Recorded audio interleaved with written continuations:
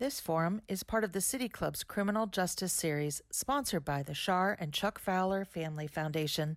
We're grateful for their generous support. Production and distribution of City Club forums on IdeaStream Public Media are made possible by PNC and the United Black Fund of Greater Cleveland, Incorporated.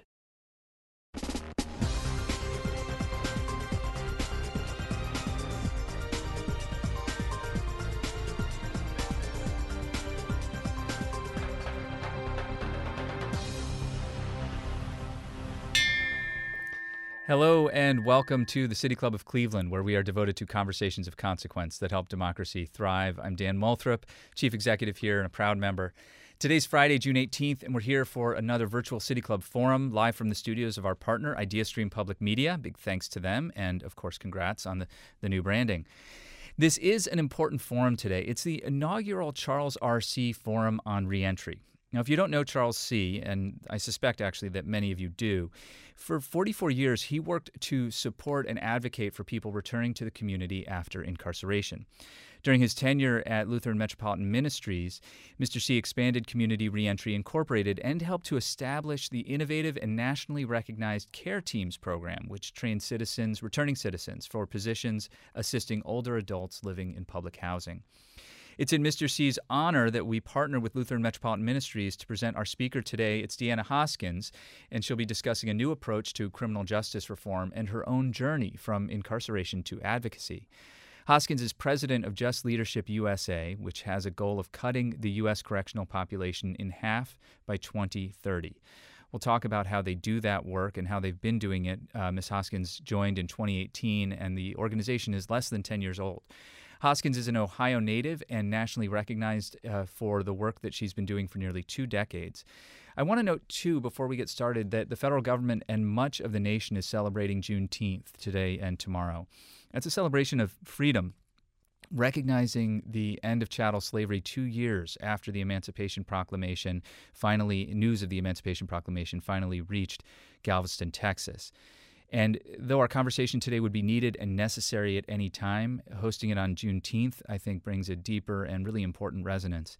Now, as in every City Club forum, you can participate with your questions. If you have a question, text it to 330-541-5794. That's 330-541-5794. You can also tweet your question at the City Club if you are on Twitter. We'll try to work them in. DeAnna Hoskins of JustLeadershipUSA, welcome to the City Club. Thank you, Dan. How are you? I'm great. It's so good to see you. Thank you for joining us from Cincinnati, Southern Ohio. It's wonderful to build these sort of cross-municipality, cross-geography kinds of conversations.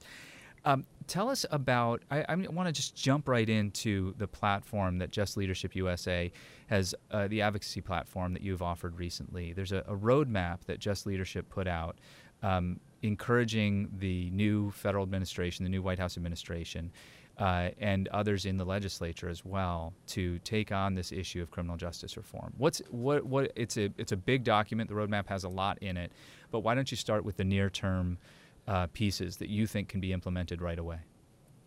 Thank you, Dan.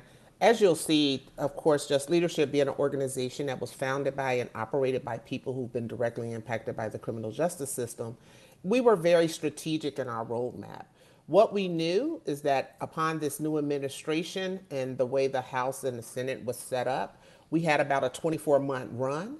We know that when you start talking legislation to build champions, to get the legislation drafted, that can take you up to 12 to 18 months. And we felt we don't have time to wait. So there are some actions that this administration can take that will actually be where the rubber hits the road, right? Mm-hmm. So we broke our roadmap down into those actionable items of short-term, mid-term, and long-term. We identified things that the president can literally do an executive action on around revitalizing the Federal Interagency Reentry Council, which is bringing all of those federal agencies back together so that they can look at their administrative rules that are creating barriers out in the community for people with criminal backgrounds. Of course, we're asking them to appoint a formerly incarcerated person into a position of leadership that helps direct and lead the criminal justice agenda within the White House. Another executive order One of the things that most people don't know, we just partnered with an organization and we're launching the People's First campaign next week. And what the People's First campaign is, it's around the utilization of humanizing language. The Obama administration had actually had an executive memo that the federal government could not use dehumanizing language. You had to use people-centered language in your grant solicitations, in your research documents. The last administration rescinded that. That was right when I walked away from the federal government, when that memo was rescinded, that we had to go back to using dehumanizing language such as convict, felon, inmate. Another one we're asking them to do is to reconstitute the Office of Access to Justice, which they've already done 3 weeks ago. So we know that this administration is listening to those most impacted. They have actually reinstituted the Office of Access to Justice, which was originally created up under A.G. Holder to increase access to justice as an initiative. And it actually is around they actually created what is called the legal aid interagency roundtables, where they actually work with legal aid agencies across the country and where some of that funding comes from. The last administration had dismantled that office as well. So we have gotten one of our short terms actually implemented. Then we moved to midterm administration reforms, and we broke it down by departments. One of the things that the last administration actually dismantled as well was the directive and the reinstatement. We asked them to reinstate the Smart on Crime initiative. I don't know if you remember in 2018. I'm sorry, yeah, in 2018, First Step Act was taunted as the most progressive criminal justice reform, but then you had A.G. Sessions come behind First Step Act and mandate that the harshest penalties be used. It was totally in conjunction with what you were saying you were trying to do. So the directive, not to use mandatory minimum sentences for low-level drug convictions, right? Mr. Holder at the time had instructed prosecutors to omit details about drug quantities from charging documents that would not trigger those automatic harsh penalties. And what we just saw, the Supreme Court of the United States actually just challenged First Step Act for a gentleman who wanted to be resentenced on his crack conviction, and because his previous criminal activities was used, they overturned it and said First Step Act did not apply to people who had low-level crack charges. But the country thought that's what First Step Act was addressing, right? And the Supreme Court just overturned that and kind of just stepped on First Step Act to show its uselessness at this point. What First Step Act did do is protect white-collar crimes and protect people who would be considered low risk to actually almost get a free ticket out of prison, is what we saw during COVID. We saw the people who were released from prison were the people who were basically the president's friends, right? DeAnna, let me just interrupt for a second. Let me just jump in here for a second, remind our listeners that if you're just joining us, we're talking with DeAnna Hoskins. She's president of JustLeadershipUSA, which is an advocacy organization that works on shifting policy around criminal justice issues and issues around reentry. If you want to join the conversation, if you have a question about these issues, text it to 330-541-5794 or tweet it at the City Club, and we'll work it into the program in the second half of the program. And I just wanted to mention that we have a link. If you're on Twitter, we have a link to this roadmap that we're talking about on our Twitter feed, and it's on my Twitter feed too, for what it's worth. And it's really expansive. And I just want to, before we get too deep on the First Step Act and your critique of that, I wanted to come back to just point out that some of these areas here, the abolition of solitary confinement, a moratorium on the use of risk assessment tools, which is there's a nuance there that's really interesting. And I mean all sorts of things in the midterm, and then long-term legislation that you're advocating for that includes the a repeal and reversal of the 1994 crime bill, and also eventually constitutional reform of the 13th Amendment as well, and ending felony disenfranchisement, allowing returning citizens the opportunity to vote. This is a very, very comprehensive advocacy agenda, and I just want to point to after we talk about the First Step Act, I want to ask you a little bit about why why the focus on policy and not programs, because I think that's an important distinction as well. But you were talking, DeAnna Hoskins, about the First Step Act, which was really lauded as this major progressive reform, and some said a surprisingly progressive reform given the conservative nature of the Trump administration. But you had some serious critiques of it. And I do, and I want to move past that. But one of the biggest critiques I had about the First Step Act, being a person who was the senior policy advisor that managed and oversaw the Second Chance Act out of the Department of Justice, we had already started having conversations around risk assessment and the biases within them. Not only did we have conversation around risk assessments, Second Chance Act had been studied and researched over the last 10 years. And as we all know, especially people who run programs, is that your resources are supposed to focus on people at highest risk of recidivating. What First Step Act did with the risk assessment tool is it created good time days for having participation in programs. But then it went on to say the people who can participate in those programs must score low risk on a risk assessment tool. Well, that goes against all the research in the world that the federal government had at the time, right? Of saying where your resources should go. And when Black and brown people consider always to score high risk simply based on how our communities are over-policed, how our schools have more law enforcement than we do social workers, and the static questions on a risk assessment tool, you were outright excluding the most marginalized, most oppressed community from even accessing programs within correctional facilities to get the good time.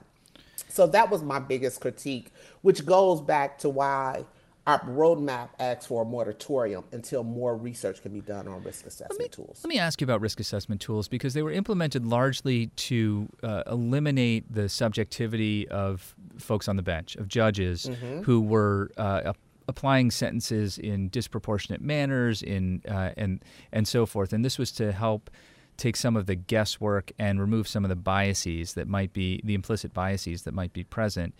However, it sounds like what you're saying is that the tools themselves have these biases built in.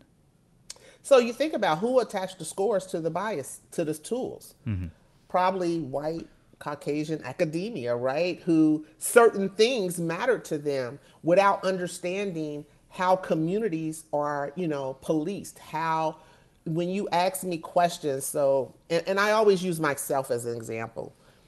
I can be president of the United States, but there are certain things about my life I can never change, right? I can never change the fact that I was arrested 5 or 6 times. I can never change the facts that I violated probation when I was under correctional control.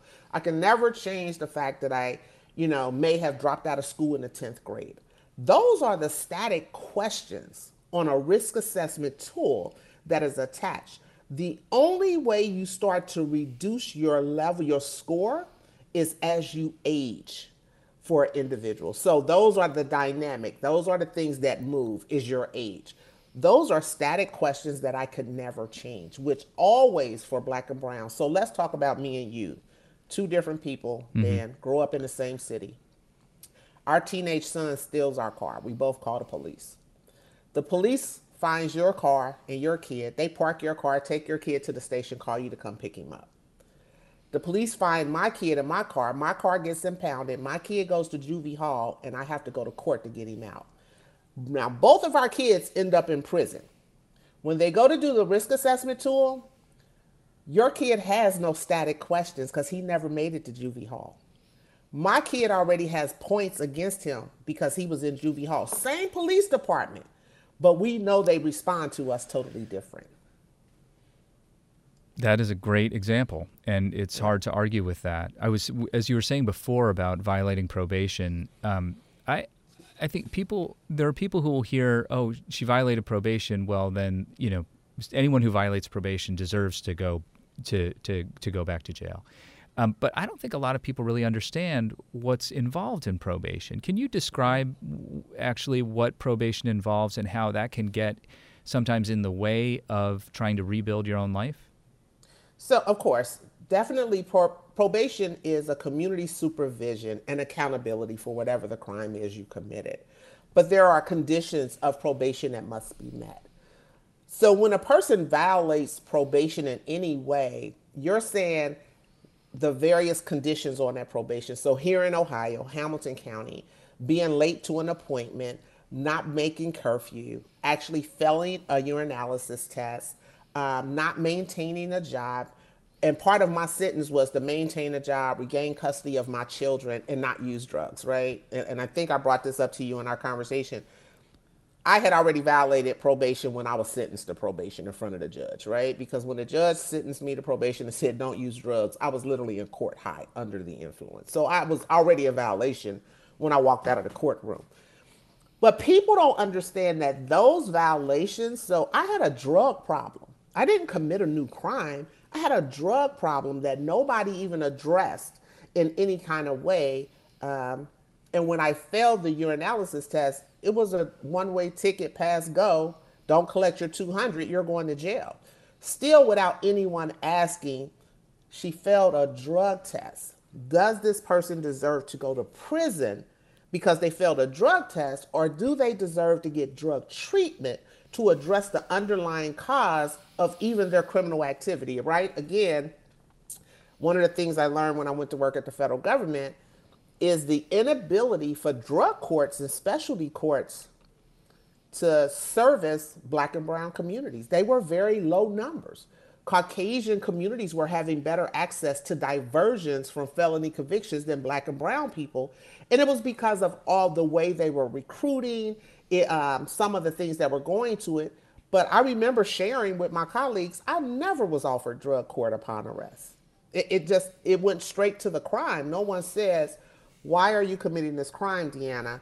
And had they actually identified that there was a drug addiction for 10 years, I may have been even diverted from the felony conviction to get drug treatment. There's a thing happening in the world today, in American society today, where a recognition that the crime bills of the past, the 3 strikes and you're out, the war on drugs, a reassessment of all of that history, in which it comes out not looking particularly good, right? Like a bad set of policy decisions, or a set of bad policy decisions, I should say. And I wonder if the same circumstances were to occur today, a younger DeAnna Hoskins appearing in that courtroom, do you think you'd be offered the diversion program today? I think it would be more of an assessment of me at pretrial upon arrest in some jurisdictions, right? I do wonder how many people are getting offered that. But what we still see, and I'm just going to be honest, where I stay, Hamilton County, Cincinnati is different from Cleveland and Columbus and Akron. Let's just be honest. We're fighting bail reform right here with our own prosecutors, right? So what that shows me, and what I've shared with advocates in Cincinnati, is if our prosecutor who is elected is not in supportive of pretrial, the presumption of innocence, that's a problem. Because that's all bail is to actually ensure your return to court, right? But there's this presumption of innocence. So when you say, would I have had that opportunity? I'm not quite sure in this city. Cleveland, probably. Columbus, maybe. But when you have a prosecutor that's even fighting bail reform or bail projects that actually allows people who have a life to continue their life until the courts find them guilty, that's a real problem. And that goes not to the criminal justice system, but as advocates, that goes to us to educate our community on prosecutors work for us. So we need to be elected our prosecutor, not letting them walk in office. So DeAnna Hoskins, do you believe that that sort of in the national picture things have improved on these issues? That we're at the beginning of the right track, or do you feel that some of these reforms are simply piecemeal and not enough? So I'll give you a prime example. Today is the first day that Juneteenth has been recognized as a national holiday, right? Mm-hmm. And as Black people, we should be happy. But how can we be happy on what Juneteenth stands for, and there's an exception clause in the 13th Amendment that still allows for legalized slavery within prison labor? So tomorrow we're kicking off a End the Exception Clause campaign across the country, focusing on the federal government, which is part of our roadmap as well.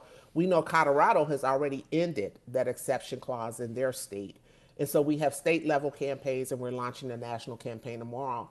So, but what it reminds me of is during a time of unrest, you have elected officials who come together to symbolically give Black people something. And while I commend Ms. Opal Lee, who's been pushing for Juneteenth to be a national holiday for all these years, we're still not free, so we really can't celebrate. You know, people will say, well, what took Congress so long? Nothing took them so long. They were forced to do it based on what happened last year. So it's really symbolic. We appreciate it, but we're still not free. And the reason I say that is the John Lewis Voting Act. On the same day that the president signed Juneteenth into law, our Congress dismantled the voting law and pulled formerly incarcerated people out of there. Yeah, they left gerrymandering in. So you gotta follow every piece of it to actually see what is really being given. And what we saw last year is what the history has shown us. Every time we think we got something, we move through society. And then all of a sudden, 15, 20 years, it combusts. And we hit the streets, we demand change, and they throw us crumbs. I've been sharing with advocates, we cannot take our foot off the gas pedal because we're not taking crumbs anymore, right? We want true liberation. You gave us Juneteenth as a holiday, fine. Now I need you to have the courage to end the exception clause in the 13th to totally dismantle slavery. On top of that, I need you to restore our voting rights. I'm going to read the text of the 13th Amendment here so that everybody knows what we're talking about. Neither slavery nor involuntary servitude, except as punishment for crime whereof the party shall have been duly convicted, shall exist within the United States or any place subject to their jurisdiction. So it's that clause, that except as a punishment for crime, which continues to allow for the use of prison labor. Mm-hmm. And guess who's the biggest consumer? The government. They make our license plates, right? They actually run the prisons. Most people who actually have never worked in a prison don't realize, yeah, you got correctional officers, you got case managers, you got unit managers. But who cuts the grass, who does the landscape, who does the laundry, who does the cooking in the kitchen, who transports the patients back and forth to the infirmary, who cleans the infirmary, are the individuals who live there. So that's why if you ever knew someone working in a prison, they hated when the prison went on lockdown because that meant all staff had to work in the kitchen just to feed the compound. So the government itself is the biggest user and utilizer of prison slavery. So there is you have spoken to a distinction between policy work and policy advocacy, between policy advocacy work and programmatic work. JustLeadershipUSA focuses on policy advocacy, and there are other organizations like Lutheran Metropolitan Ministries, which we've mentioned before, that does programmatic work helping returning citizens reintegrate into their communities and helping to prepare them not to recidivate. Mm-hmm. Why is the policy work so important? There's a lot of this that's very intuitive, but I want to ask you to kind of unpack it. So, and I think you'll see that from Charles C. work, right? Charles created this unique program of people returning to the community to assist senior citizens in some way. But there were some people who had certain crimes that couldn't be in those jobs. So there are other job markets that people with certain convictions can be in. The policy is what is stopping how people reintegrate and become successful. So you can have a program all day focused on workforce development, focused on getting housing, and people always run into barriers based on crimes that their clients or the people they're serving have actually encountered in some kind of way. And I've always asked the question, programs, and I'm gonna be honest, I don't think reentry is programs. I think reentry is a process, and programs help people navigate that process, right? Around how to get to sustainable, self-fulfilling, productive members of society. Policies block some of that things. Policies block how people have access. One of our legislation is the lifetime ban on drug offense for SNAP TANF benefits. Yeah, Ohio has waived out of it, but if we get a governor who wants to rescind that waiver everybody in the state of Ohio that has been convicted of a drug offense will no longer be eligible for TANF and SNAP benefits, right? But that's a policy that's kind of, if you're a person who's been convicted of a crime, that's something lingering over your head every time your elected official changes. So policy supports programming that's actually helping people reintegrate. They go together. It's not an either or. You have to address both, because the more policies that could not be harmful to people, it gives better access to people who are reintegrating and the programs that are assisting them. What are you hearing from federal legislators and state legislators around the country about these items on your agenda? It seems to me that there has been this shift. I spoke before about the reassessment of the war on drugs, the understanding of the dynamics that led to mass incarceration of Black and brown men in particular, but disproportionately impacting Black and brown communities, both men and women and juveniles. It does seem as if there is more of an appetite to consider serious policy reforms that some would characterize as progressive, things that would never have been considered even by Democrats 20 or 30 years ago. I totally agree with you. I guess my critique of that, where the sentencing a juvenile to life without parole has been determined unconstitutional, right? And we're seeing 50 and 60-year-old men who were sentenced at 15 to 16 being released, especially in Pennsylvania. We're seeing people like William Underwood, who spent 33 years for a first-time offense around drug trafficking in the federal system, being released. There's an appetite, but there's slow movement. And my argument is, it's slow movement to undo it, but it was real quick movement to do it, right? You stripped our liberty. You tore up our communities real quick with the 94 crime bill, then came back with the 96 bill, which actually started removing access to basic human needs such as food, shelter, clothing, and all of that. But you're real slow. And even when you want to give us our liberation and our freedom, you want to piecemeal it to us, right?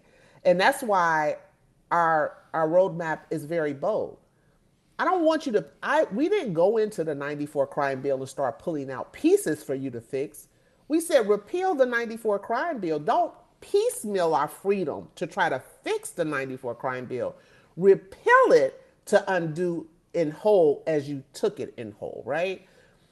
While you say you have that, people don't want to lose their political foothold. People are career politicians, right? And they still, I can't appear too soft in this area, but I want to challenge that, Dan, because if it's people over politics, it's really not about your political position. It's about human dignity and seeing everyone as a human. And if the policy that you're implementing is dehumanizing a segment of population in any kind of way. So it does. When you say except with the 13th Amendment clause, you're actually saying this dehumanizing thing of slavery that was abolished is still okay in this one situation. And when you look at the historical aspect of incarceration, it resembles slavery. You're in a cage. You can be put in solitary confinement. You are forced to work, or you're put in a cage, right? You remember people being out on the field refusing to work, getting beat and being put segregated or whatever. Prison replicates slavery in every aspect, down to the uniform, to how many showers you could take, what you're going to eat, when you could talk on the phone.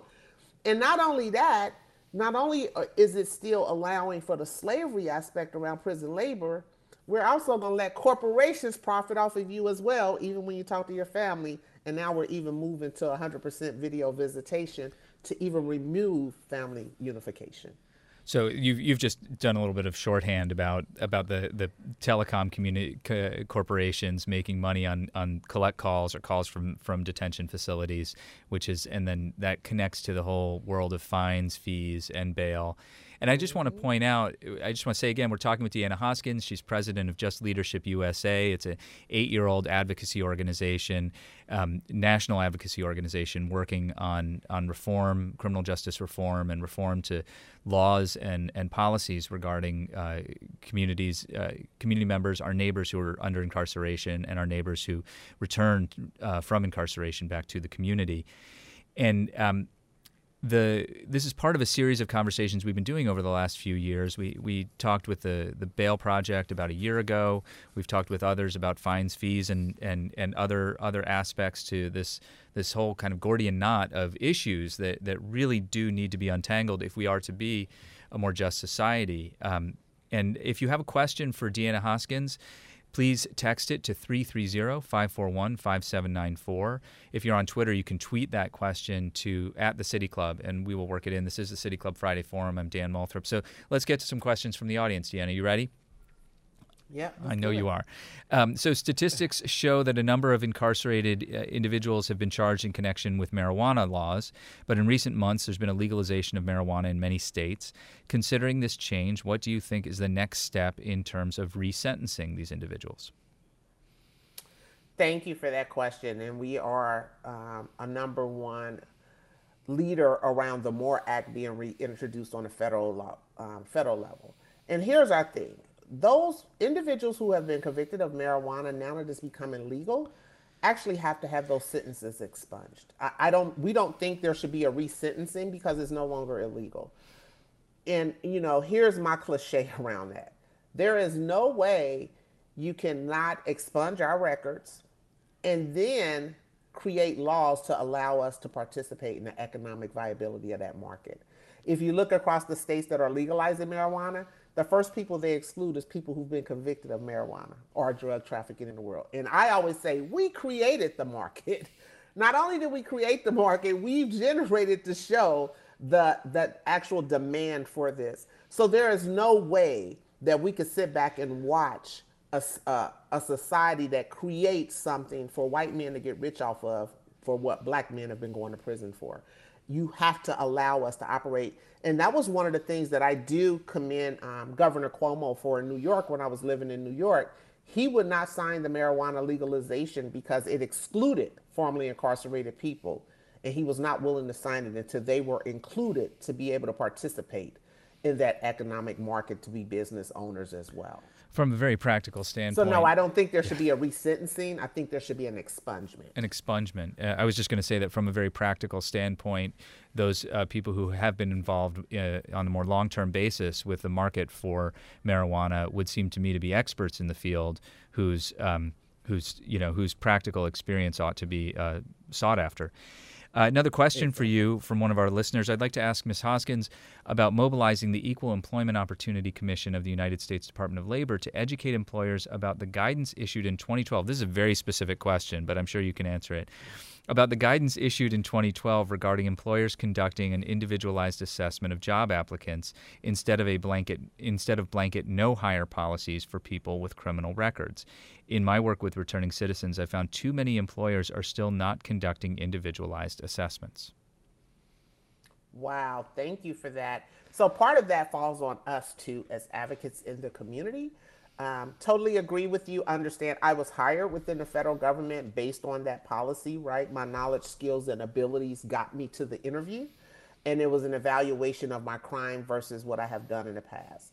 What I saw when I was a part of the Federal Interagency Reentry Council was when people get the courage to identify and report those employers who are still utilizing blanket policies, those employers are settling out of court. And what most people don't know, employers like BMW, Family Dollar have settled out of court for utilizing those blanket policies. But we as advocates have to educate, which is why Just Leadership focuses on educating advocates, because it's intoxicating to jump on a bandwagon of a topic, but do people really understand the details of the topic, right? Do they understand that your criminal record may or may not be blocking you from a job? At what point do you know it's blocking you from a job and it was your criminal record? Once the conditional offer is there. Are jobs still listing their jobs saying no felony convictions, no criminal backgrounds? If so, that's a violation of the Civil Rights Act within itself, just in the job posting from Department of Labor. But are we pulling together to start building and collectively filing complaints against those employers? And we don't. It's unfortunate, and I'll say this.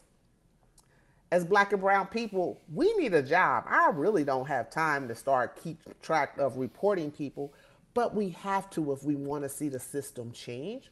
We have to identify those job postings that are saying no criminal backgrounds. Identify those employers who are giving us conditional job employment offers and then rescinding it when the background check comes and my conviction had nothing to do with the job. We have to create a portal, a point of contact. It could be the state or the reentry office within your county. Has to be the reporting. Who's going to be the portal to collect that information so that we can start filing those federal complaints against those employers around their processes, because they're actually discriminating. We just haven't pulled it together, because once it reaches the federal government, we're seeing where some of those companies are settling out of court because they're being called on the carpet for it. That is a structural issue that seems very, very difficult to address, because you just pointed out, I'm just kind of like digesting what you've just said, but as you've pointed out, it requires the job seeker to file a complaint. And if you're seeking a job and you don't already have a job, you don't have time. And if you do have a job, you don't have time for that either. You're just sort of moving on to try to find an opportunity that will work. And that's what has allowed some of the practices and the harms for us, because we're in need of employment. You didn't hire me. I really don't have time to complain about why you didn't hire me, because I need to go find the employer who's going to hire me, right? Because I need a paycheck as soon as possible. But we haven't built coalitions, reentry coalitions that empower and support our community so that we can start building and transferring this information so that we can start building and collecting our power, right? Part of building power in community is educating the community to understand who is violating them, who is violating their civil rights, and having the power to call them out in it. But again, we've been so oppressed. Do I even have time to report back to you of, hey, I went to this job and they didn't hire me because of my criminal background? That just took 20 minutes. I could have been on another interview. So how do we set those processes up? And that's where the responsibility comes on us. I always say, especially with reentry programs that focus on workforce, what are some of the questions you're having job seekers, like 3 questions after every interview, after every conversation that they can fill out to actually start talking to their job coach with? We could start collecting some of that information that way, right? We have to create the system, because the system is definitely not going to be created for us. Another question for you, DeAnna Hoskins. Do you have a comment about fair chance housing laws that attempt to remove barriers to rental housing that are related to criminal history? I do. I'm sure you do. Housing is a basic human need. What does my criminal background have to do with me having access to safe housing? And I think a lot of times people exclude people who have criminal background as being qualified or deserving to be safe in some kind of way. So I'll tell you what we did do here in Cincinnati, and I know Cleveland was ahead of the game because we follow suit with Cleveland. Even with our housing authority, when I first became the director of reentry in Cincinnati, our housing authority had a policy that you couldn't apply for housing till 5 years after completion of your sentence. And I remember going to their board meeting, and I wanted to ask the question of the board and the director of the housing authority to help me understand. I served 5 years in prison. I'm sentenced to 5 years parole. You're telling me I then have to be 5 years homeless in the community, total of 10, because I did 5 on parole. Now I got to be off another 5 before I could get housing. And nobody understood what I was talking about. They was like, no, that's not what we're saying. That's exactly what this rule says. And once I was able to explain that to the commission and the director, we were able to change that standard operating procedure back to 3 years from conviction, right? So now that same person serving 5 years in prison just became eligible for housing after their third year in prison, can actually apply to be on a waiting list before they get out. But how do we move that into the private market of landlords, right? To not discriminate. I'm a landlord myself, and I ask myself the question all the time, what crimes am I biased about that I wouldn't rent to? And I have to be honest about that, right? Who am I not comfortable renting to, or am I not comfortable? That's a chance you take as a landlord, but I think we have to have the practices that don't allow. One of the biggest things everybody's going to say is arson and individuals convicted of a sex offense, right? Because your house is in a community and you definitely don't want nobody to burn your house down, right? But in reality, look at Ohio. We haven't identified sex offenses. We've put predators into the same category as a level 1, right? So when you say sex offender to anyone, for me, I remember there was a time I immediately went, you had to either violate a child or harm a woman. That's all I gave you credit for with that label. Once I started working in the Department of Corrections and realized a college student, public drunkenness, actually out in a park, actually could get this label or different things, I then started to realize how the system and the policies cause more harm on us being successful because we put this overall label on people that's going to scare people around housing and different things. So I think we have to institute fair housing policies, but I'm realistic. There's going to be some limitations, and then that's where we have to go back to the policy level at the state of how you even identify and classify people who have committed certain crimes. Another question for you, and I'm glad this came up because I wanted to ask it myself. Could you talk about your own journey? How did you move from recovery to this advocacy role? So, of course, I did not wake up one day or get released and walk out of a correctional facility and was like, I'm going to become an advocate. No, I just wanted a job like everyone else. I wanted to get my children back, and I wanted to build a life, whatever that life was going to look like. And what I found out before I was arrested, again, I suffered with a drug addiction for over 15 years, addicted to crack cocaine, lost custody of my children, and ended up serving time in a correctional-based facility here in Hamilton County. And one of the things I tell people is I didn't go to jail. I was not convicted, and I didn't have skills. I had skills. At the time, data entry was popular. I took it in high school in a vocational class. And it's actually the employment that sustained and supported my drug addiction. But when I was released with that felony conviction, I could no longer work in that field because that field at the time, that's when we were still writing checks. And those checks, remember at night, your check got processed through the data processing. That's what data entry was. I had a theft charge. I could not go work in a financial institution again, even in data entry. So now my felony conviction had created a barrier to the skill set that I had to be able to be employable. And I remember I applied at this one job.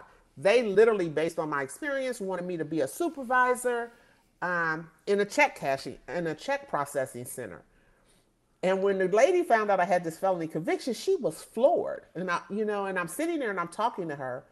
And she was like, I'm sorry, we can't hire you. And I remember asking her, because I had to go see my probation officer. I'm still on probation again. And here I can't find a job. And they're going to violate me again because part of my conditions is to have a job.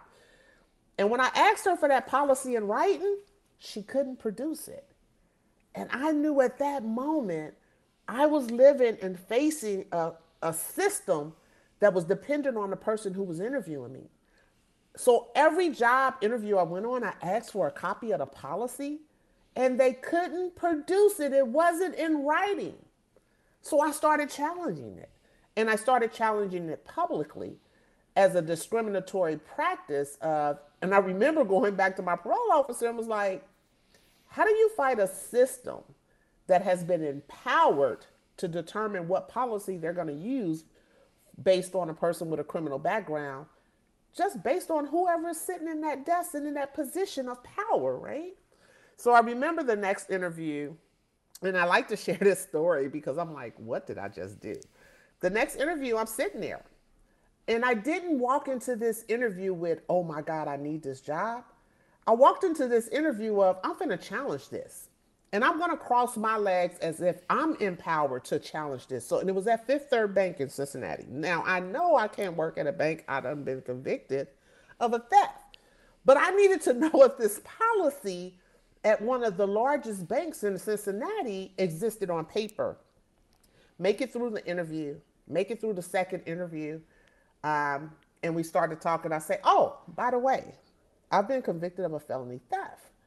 And she was like, you can't work here. And I was like, why not? She was like, our policy won't allow it. I said, can you show it to me in writing?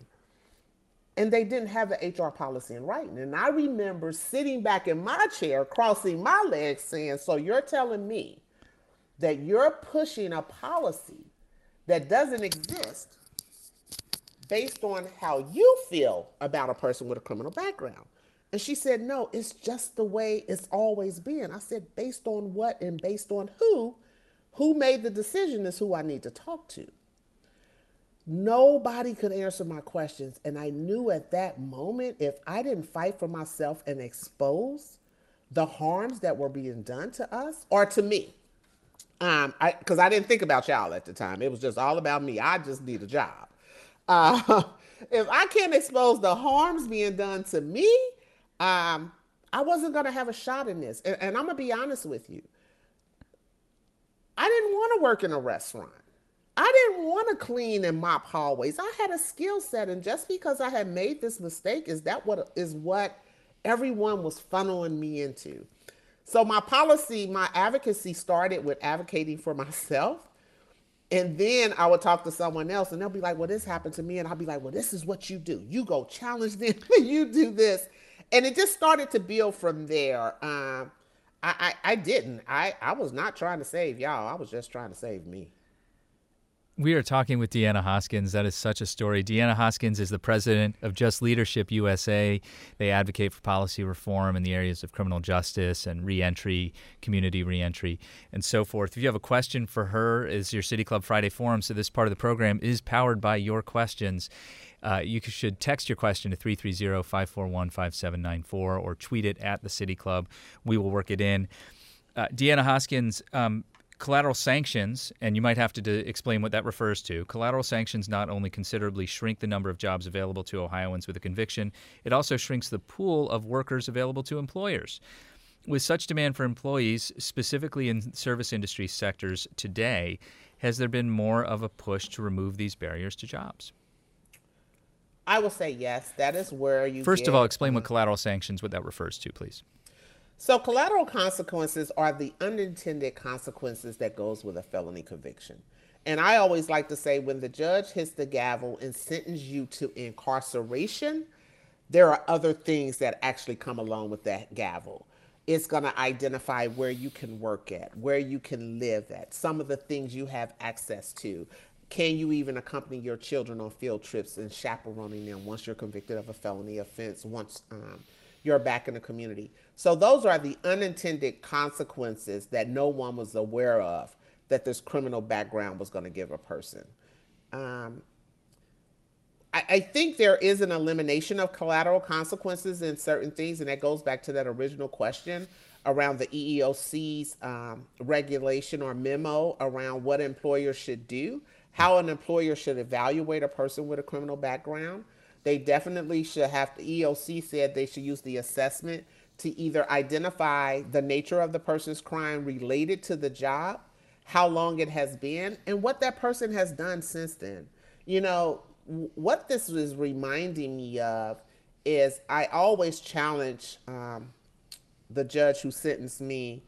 I always question him about, if you truly don't believe in corrections and rehabilitation, one, why the hell are you sentencing people there to get rehabilitated and corrected? Because only for them to come out and nobody wants to give them a shot as if they've been corrected or rehabilitated. So I'm having no understanding of what the sentence was supposed to do if it wasn't to be a punishment only. And not only is it going to be a punishment while you're serving time, it's going to be a punishment when you come out because society is going to say you can't work here, you can't live here. So I'm always questioning, why do we call this system Department of Corrections and Rehabilitation when nobody believes in that who sentenced us there? And our laws damn sure don't believe in it because it holds us hostage once we're released. Another question for you, too, here, DeAnna, to circle back on the question about expunging or resentencing marijuana convictions. First off, the listener writes, I don't think marijuana convictions should ever have been as strict as they are or were or have been. In fact, I don't think marijuana should ever have been made illegal. But what do you say to proponents of illegalization who believe that those individuals that committed the crime during the time it was illegal still committed a crime knowingly at that time and should serve that sentence out because of that fact? Well, what we also know is that we have people who are serving life sentences for marijuana. And we know people who committed murder who don't get a life sentence. So one, marijuana laws were so harsh, which, go back in history, alcohol prohibition laws were actually very strict until we made it legal, right? Again, whatever black people are making money off of illegally, another population will find a way to make it legally and become rich and block us out from accessing it. We're seeing it right now with marijuana. Those proponents, here as an advocate, I don't fight everybody. One, everything is not a fight. So as an advocate, one of the things that we teach or that we know is that people are on a communication scale from 1 to 5. Ones, I'm preaching to the choir. They're on board, they get it. 5s, I'm never going to change their mind. So guess what I'm going to do? Never going to waste my time on them. My time is to focus on the 3 and the 4s who are straddling the fence. And actually keeping that focus, you will waste more time focusing on 5s who, I don't care what you do, you will never change their mind. So why be the truck stuck in the mud spinning your tires? Waste your time on the 3s and 4s that actually are straddling the fence to get them over to your 2s and 1s and keep it moving. You have to know where your fight is. I don't, everybody's entitled to their opinion, and everybody comes to this table based on their experience. And my job is to respect the position that you have. As a leader, I have to respect where you are, and I have to move on. I don't have to argue with you because just as you believe, I have a belief too. This is my thing. It's something else that you do. And I think as an advocate in this field and as a leader, once you identify how to respect everybody's position, you get much further because even that opposition, while they may not agree with you, they'll respect you in what you do. DeAnna Hoskins, final question for you from our audience. What can allies do to help, to support? I love this question because I don't need allies. I need accomplices. What's the difference? So what an accomplice is, an ally is just someone who's going to speak and yell Black Lives Matter as well in the street with me, right? But what an accomplice is going to do is kick open the doors of City Hall where I can't access and bring me with them, right? An accomplice is going to kick open that door and actually bring me into that room with them and say, I need you to talk to these advocates who have lived experience on this issue. Accomplices work to get to the accomplishment of what you're trying to do. Just Leadership says directly impacted people have to be at the table of policy decision, not in a performative way. Don't put us on your board to say, I have a person with lived experience. Have a person with lived experience in a leadership decision-making position that their voice is seen and heard. Allies are going to put on a t-shirt with me and walk down the middle of the street with me. Again, accomplices are going to walk up on the stage, grab the mic, and bring it back to me so that I can speak. Do you have accomplices in Congress right now? I do. You have it. And I shared this with an advocate yesterday. Most of you may have heard of Desmond Meade. Desmond led the restoration of 1.4 million people with criminal backgrounds voting in Florida. And we were talking about H.R. 1. He was in D.C. yesterday, and he called me because of the dismantling of the John Lewis Voting Rights Act that had happened by Democrats. And we were talking, and I said, sometimes I think we've been addressing this wrong. And he said, what do you mean? I said, we're pushing for legislation that always puts us in this battle, right? they give, we take, they give. You do this back and forth. And I met this lady who's the most humblest, quietest person in Congress that nobody even mentions her name. And once I met her and a lobbyist, an accomplice, introduced me to her, I found out she's the most powerful person in Congress. So I started looking around states, and I was like, the person who sits in these seats in the states are the most powerful, but the less heard. So this lady explained to me from a congressional perspective of, DeAnna, you can always write legislation and get into a fight on the House floor. But one thing that always has to happen at a federal and a state level is government has to be funded, right? It's like, yeah, the budget has to be passed, right? She said, so why not put your language into appropriations that fund the government and just get your shit passed that way versus going into a fight with everybody else? You didn't just say that. You didn't just say that. I know. Well, DeAnna, we're out of time. But that lesson is very important, and that's exactly what's happened in Ohio with legislation getting into the budget. But please stay on. I want to talk to you after we're done. I have to wrap this up right now. DeAnna Hoskins, what a pleasure to have you on the City Club Forum. It's been wonderful. Thank you also to our listeners and all of you for joining us to talk about criminal justice reform with DeAnna Hoskins, president of JustLeadershipUSA. As I said at the outset, our forum is the inaugural Charles R.C. Forum on Reentry, presented in partnership with Lutheran Metropolitan Ministries.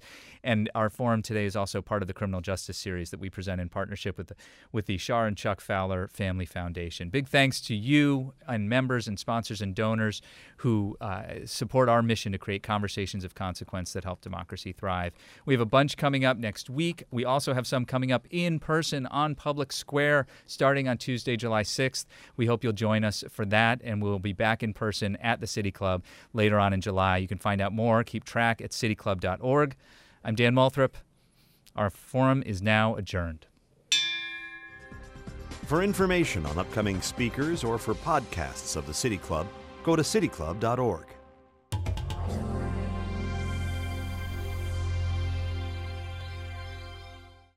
Production and distribution of City Club forums on IdeaStream Public Media are made possible by PNC and the United Black Fund of Greater Cleveland, Incorporated.